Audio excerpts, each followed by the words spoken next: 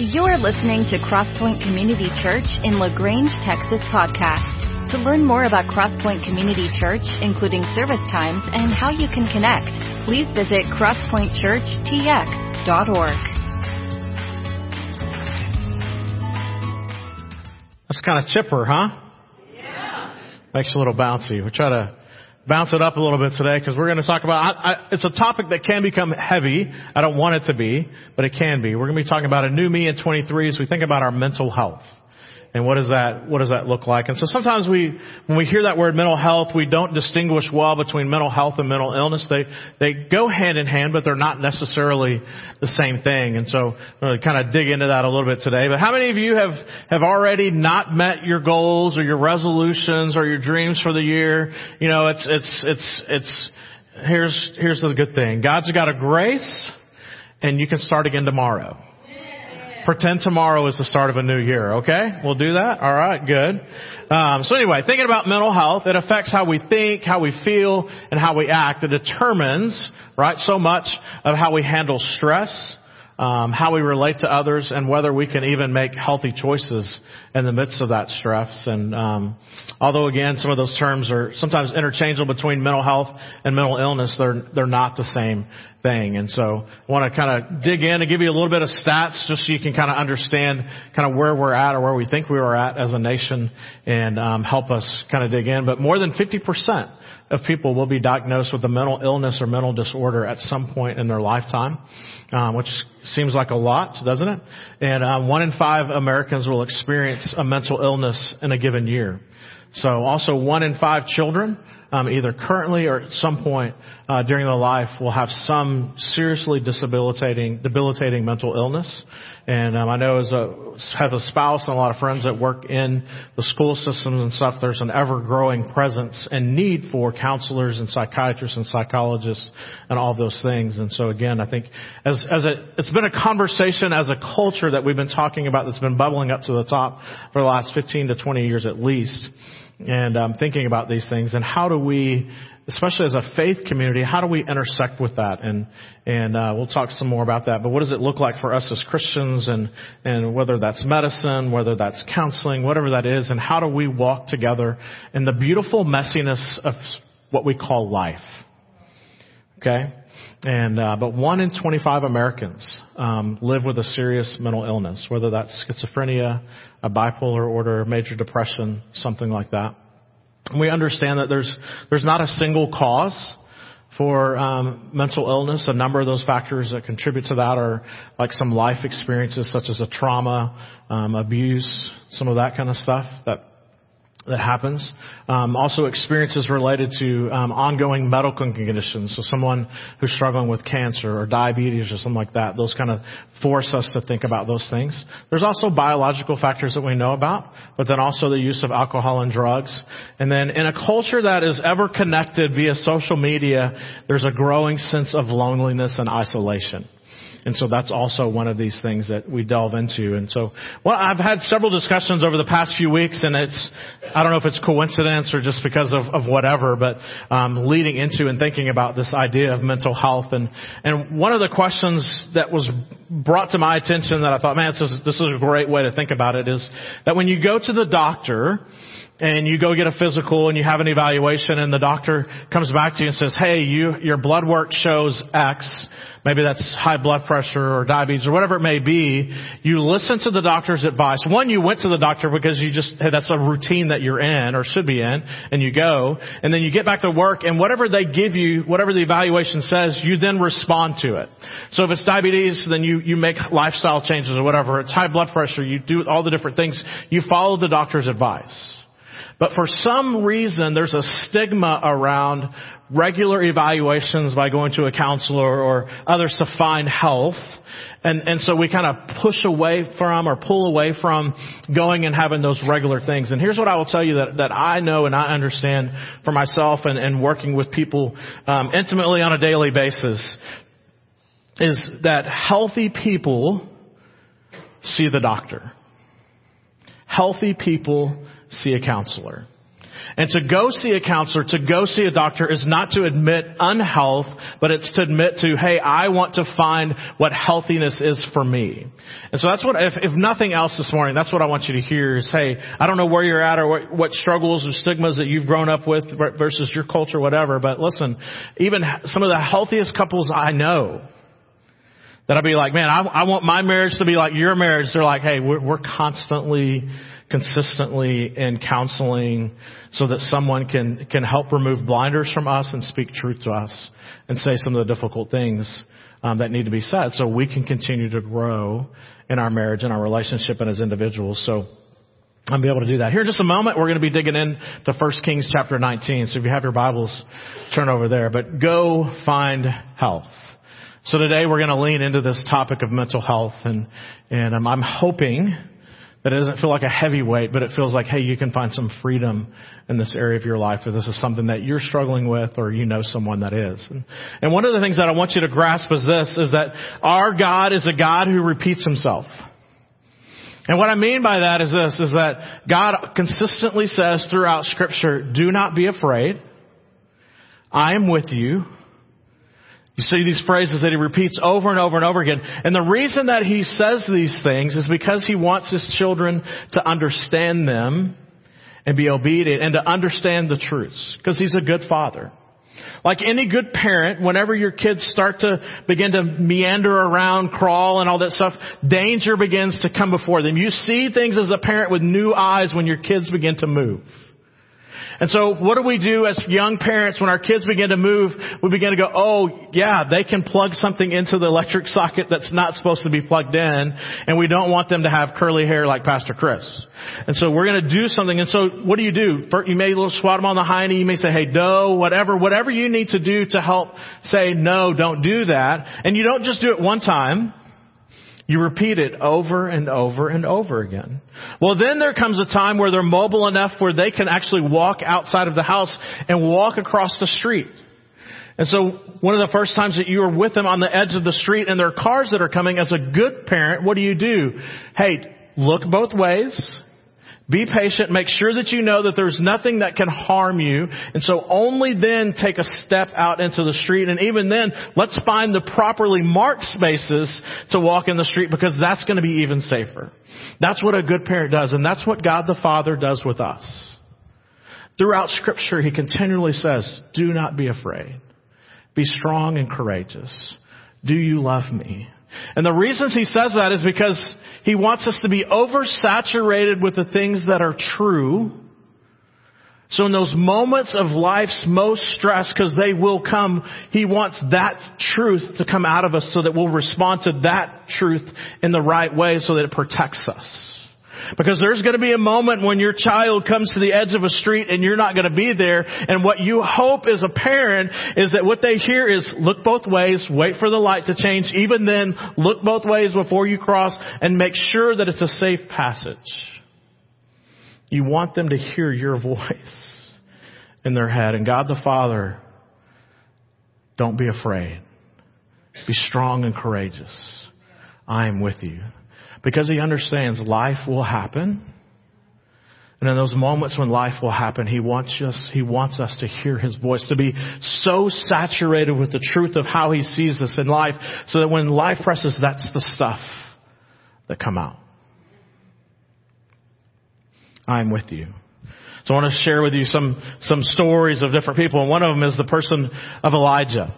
Now, Elijah's a prophet in the old days, and he was a prophet who was fighting against, not fighting, but he was, I guess you could say fighting. He was talking against his enemy, I guess, so to speak, was King Ahab, Queen Jezebel, and the prophets of Baal.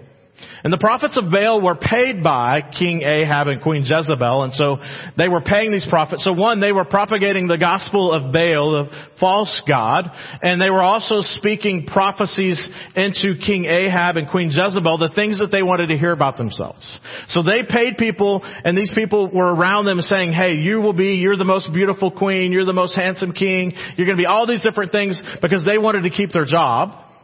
And they were also being paid to prophesy and to say things about the false god. And Elijah, the prophet of God, Yahweh, was countering them all throughout. And so finally it just came to a place where it was like, listen, we got to have a showdown at the OK Corral. Okay. And so the OK Corral was Mount Carmel. And Mount Carmel, even to this day, is known as the Black Mountain, and we'll find out why here in just a second. But on Mount Carmel, Elijah set a time, and he said, hey, listen, you bring all of your prophets, King Ahab, and I will show up myself. And we'll have a little showdown. And so they set the showdown, and in there, in 1 Kings 17 and 18, we find out that Elijah said, hey, you guys go first. You call on the God of Baal, and here's what I want you to do. You need to set up an altar, you need to set up a sacrifice, and you call for him to burn that sacrifice, to burn that up, and we'll know that your God is the better, bigger, stronger God than Yahweh. So they set it up. They had 1,000 prophets. And they were there. They did the work. It didn't take long. And they began to do the chants. They began to do all the different dances and different things that they would do. And over a little bit of a period of time, it wasn't working. And so they became more frenetic and more frantic. And the chants got louder. And they actually began to cut themselves to hope that the God of Baal would respond to them. And it had gone on for a little bit, and the franticness and the freneticness of all of it. And in the midst of it, Elijah was kind of a smart aleck.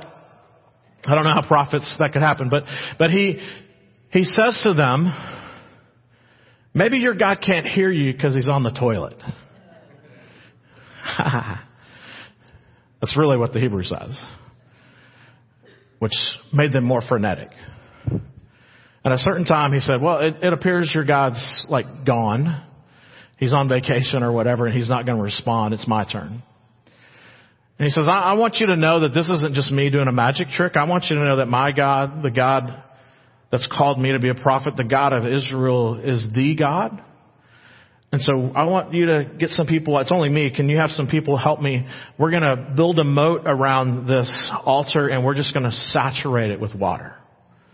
And so they brought water, and they saturated the sacrifice. They saturated the wood, the altar, everything around it. And Elijah prayed this. Yahweh, if you are God, rain down fire.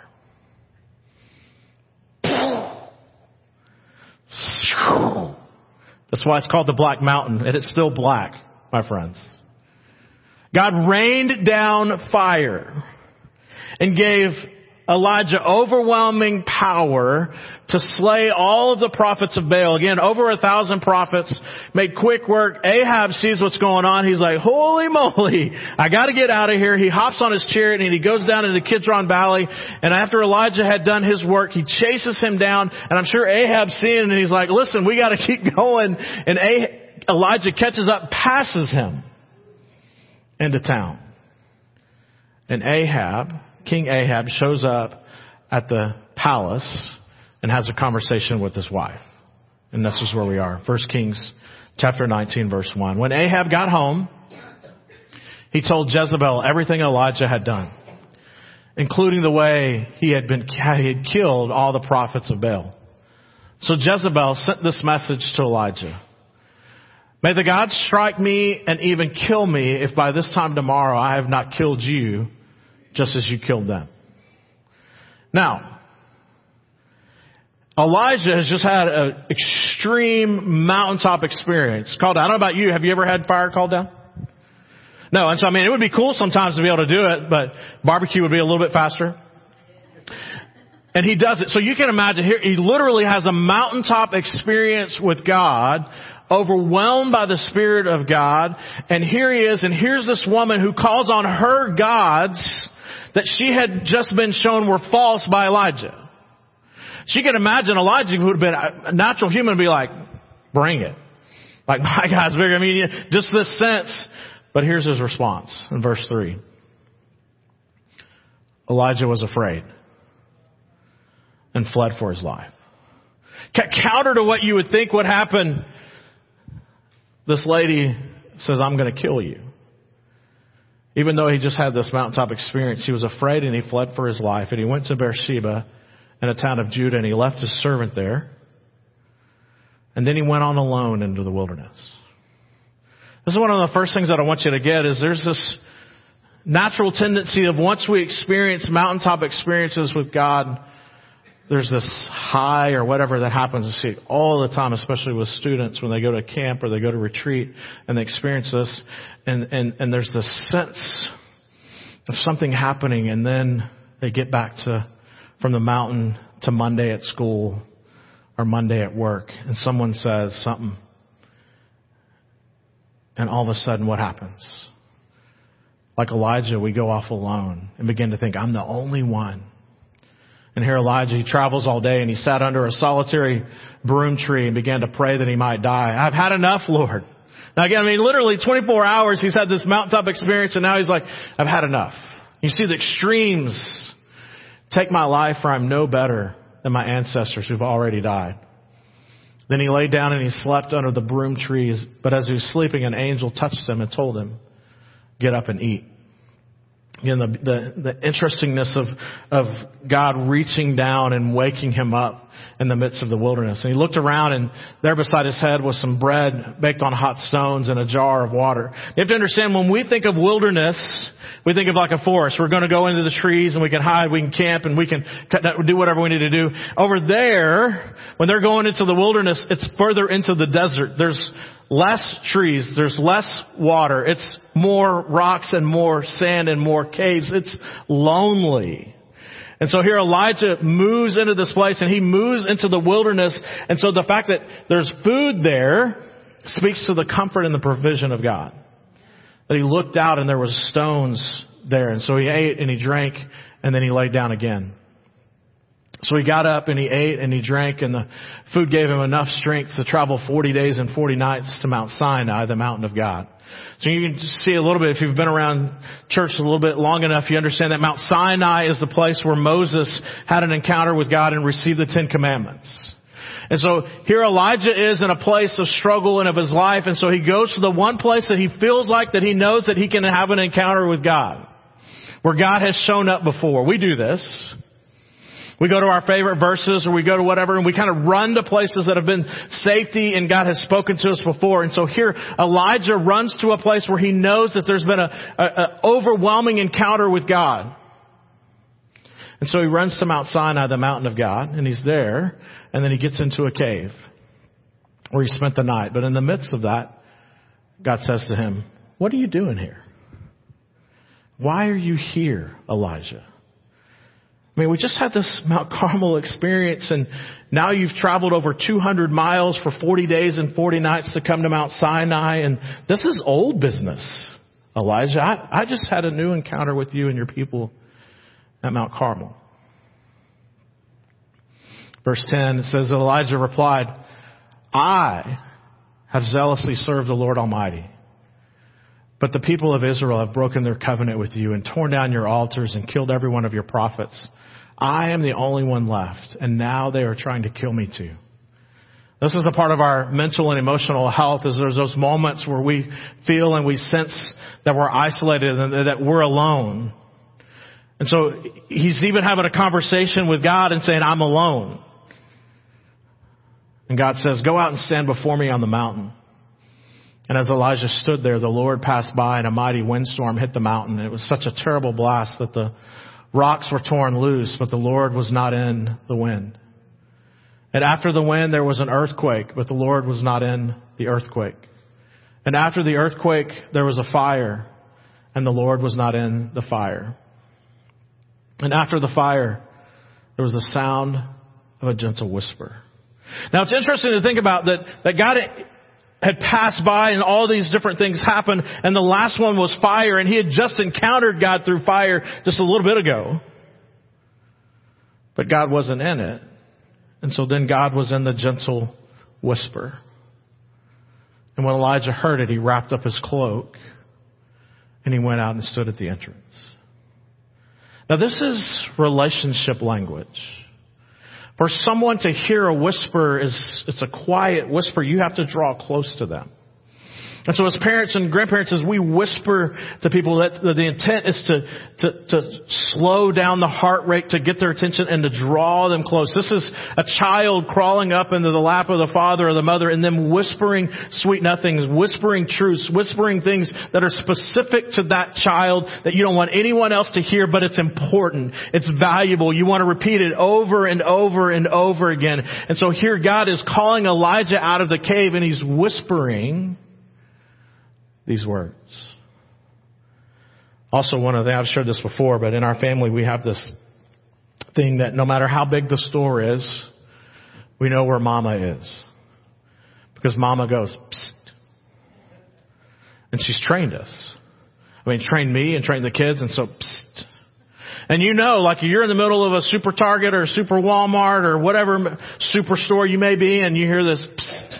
And it's Mama, and Mama's trying to find you. She's trying to get your attention, and you need to be there. Well, we've been so well trained, we know exactly where she is, like a GPS now. So we know she can be on the other side of the store and go, psst. And if the kids are with me, we're like, she's over there. And so we have two options. One, go toward or to run. And sometimes it's more fun to run. And that's our relationship with God. Is there's in the midst of the chaos and the craziness of life, sometimes we get distracted by the windstorms, the earthquake, and the fire, and God just whispers. But we're so attuned to all the things and distracted by other things, we don't hear the psst. Or sometimes when we do hear the psst, we don't want to draw close because we know. Or we have a sense of what God may be saying to us. And we don't want to get too close. And so Elijah wrapped his face up and he stood at the entrance of the cave. And God repeated to him what he'd started this whole encounter with, is this, what are you doing here? Why have you run from Mount Carmel to here?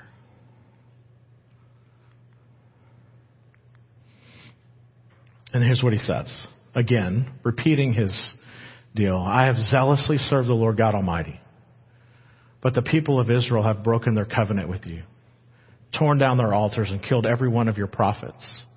I am the only one left, and now they're trying to kill me. You can hear the party, the pity party.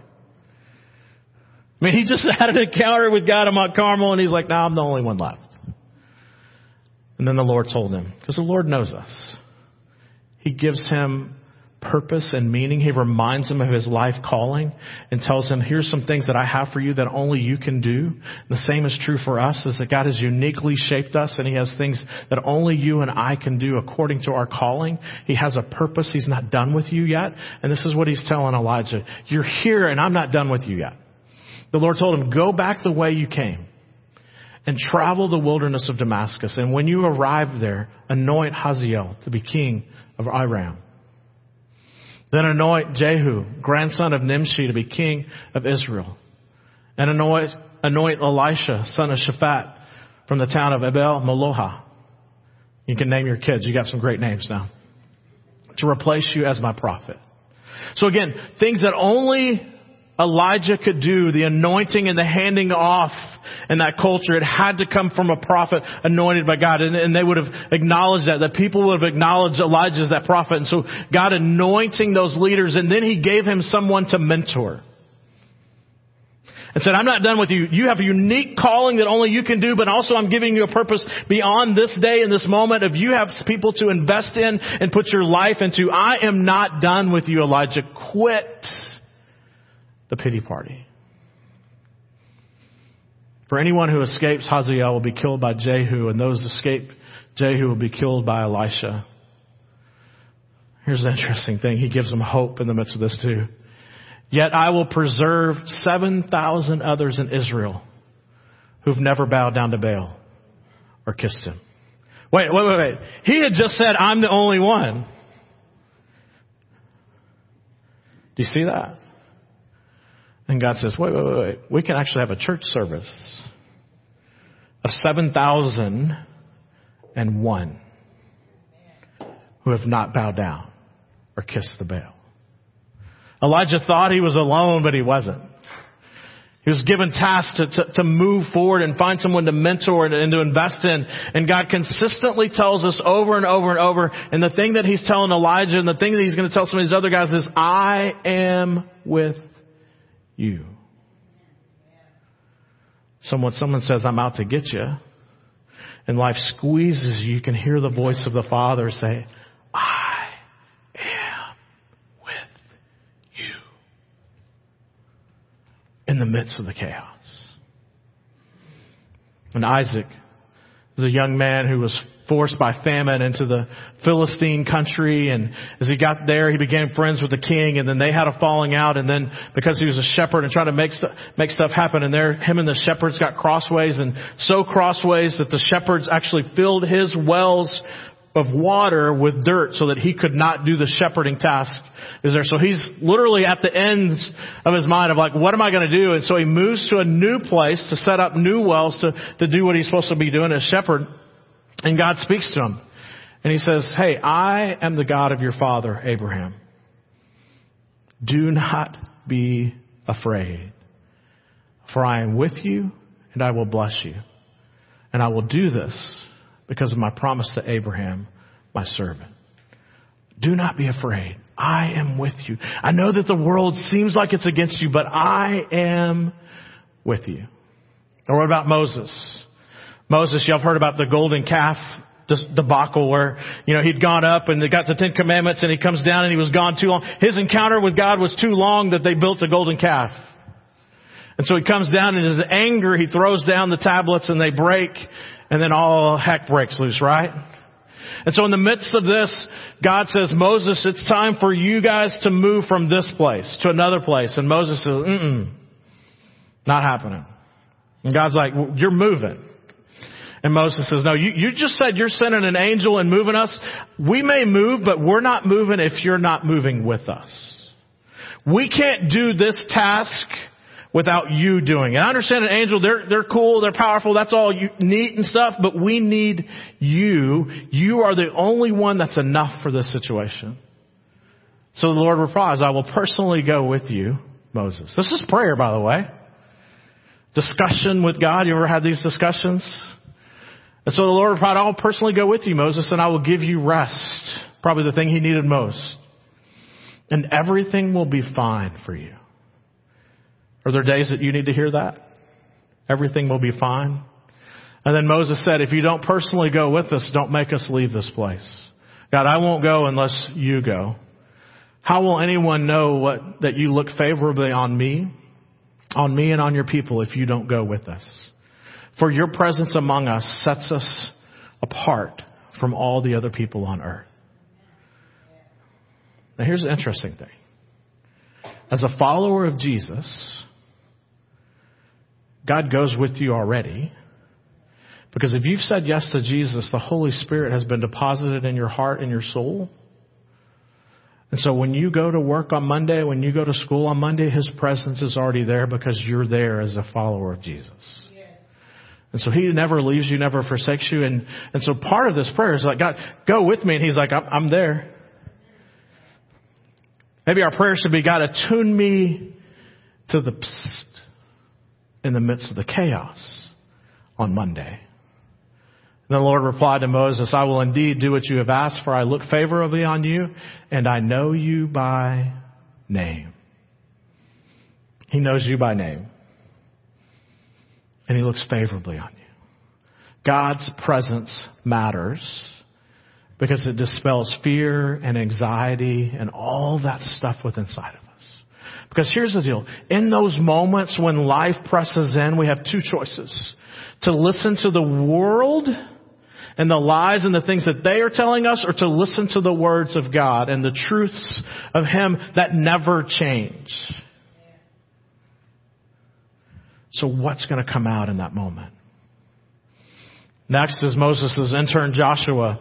Moses, because of some mess ups, didn't get to take the people into the promised land. And so his follow-up guy, Joshua, had that responsibility as a young man to carry people in. And so you can imagine the anxiety, the fear, the worry. There were giants in the land, we were told. There was all this hopes and dreams ahead, but also there's going to be some trouble potentially. And so Joshua was taking over for Moses, and here's what it says in Joshua 1:5 and following. No one will be able to stand against you as long as you live. This is God talking to Joshua. For I will be with you as I was with Moses. I will not fail you or abandon you. This is my command. He says, this is not a if and or but. This is my command to you, Joshua. Be strong and courageous. Now, what we have a tendency to think as Americans is that means pull up by your bootstraps, like we should be strong and courageous. What it really means is we should lean into the strength and courage of God the Father. Do not be afraid or discouraged because He's with us. For the Lord your God is with you. Where? Where is He? Wherever we go. God is with us. Or what about this guy, Paul? He's written quite a few books, and you would think, man, if there was somebody who wasn't worried or anxious or had moments of fear or doubt or whatever, and then here Paul in Philippians chapter 4 talking to the church at Philippi, he tells them, rejoice in the Lord always. I say it again, rejoice. And this is a joy that has nothing to do with the circumstances around us, but has everything to do with our relationship with Christ. That everything else could be falling down, but our foundation is built on Jesus, nothing less. That our house could fall, but standing on His foundation we stand. So rejoice, let your gentleness be evident to all, for the Lord is in you. That's pretty near, right? Do not be anxious about anything, but in every situation, by prayer and petition with thanksgiving, present your requests to God. And then the peace of God, the whole peace of God, which transcends all human understanding, will guard your hearts and your minds in Christ Jesus. Psst. Psst. Think about it. In those moments when the world is shouting, God the Father says, come close. I need to remind you, I am with you. I love you. I know you by name. And the world is doing all this other noise around us, and it's easy to follow and to listen to that. And God the Father's like, I'm here. Draw near to me. Guard your heart. Guard your mind.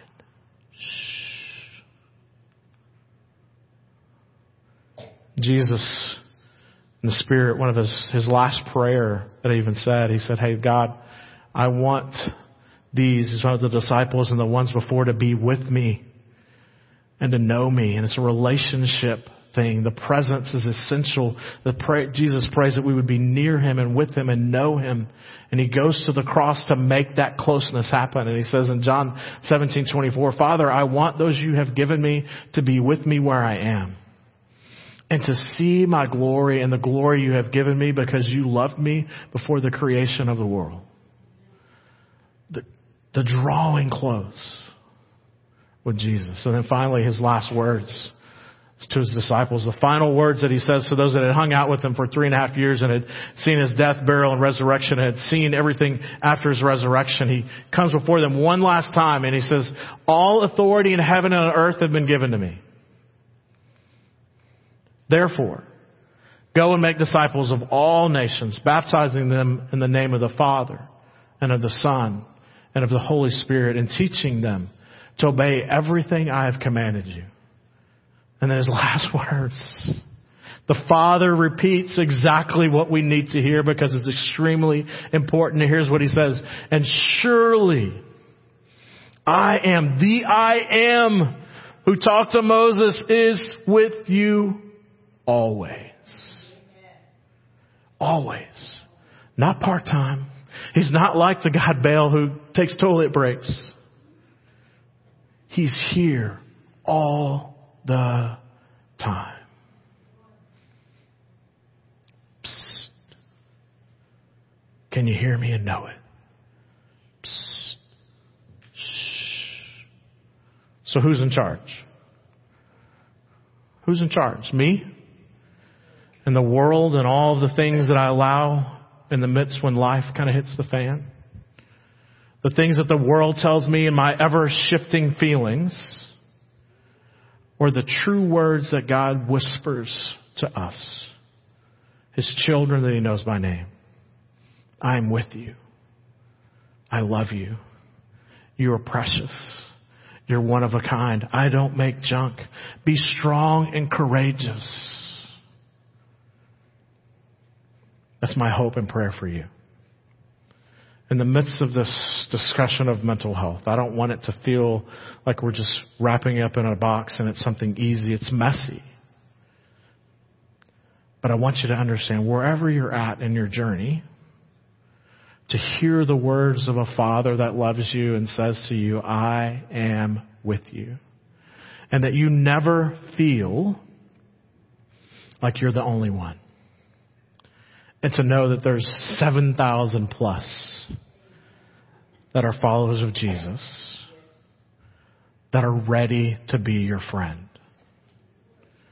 But to have a 2 a.m. friend means you have to do the work weeks and months and years ahead so that when the 2 a.m. comes, you have someone. And also that you go get evaluated and get checked up. Healthy people see a doctor. Go do it. Go do it. Let's pray together.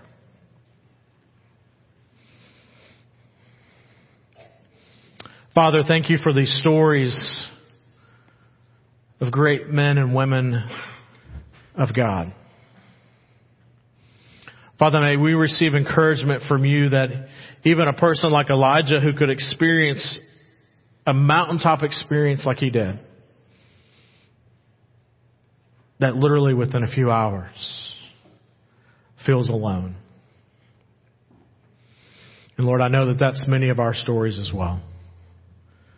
So Father, I pray that we would just lean in to the promises, that we would lean into you and to hear your distinct call to us. For you give us a purpose, you give us a meaning, you give us a job that only we can do. And Father, one of those things is to invest in and care for other people around us. Father, I pray we will lean into those things this morning and this coming week. It's in your Son's name that we pray. Amen. Thank you for joining us for the Crosspoint Community Church podcast. It is our prayer that this message was encouraging to you as you follow Jesus. For more about Crosspoint Community Church, you can find us online at crosspointchurchtx.org. Have a great week.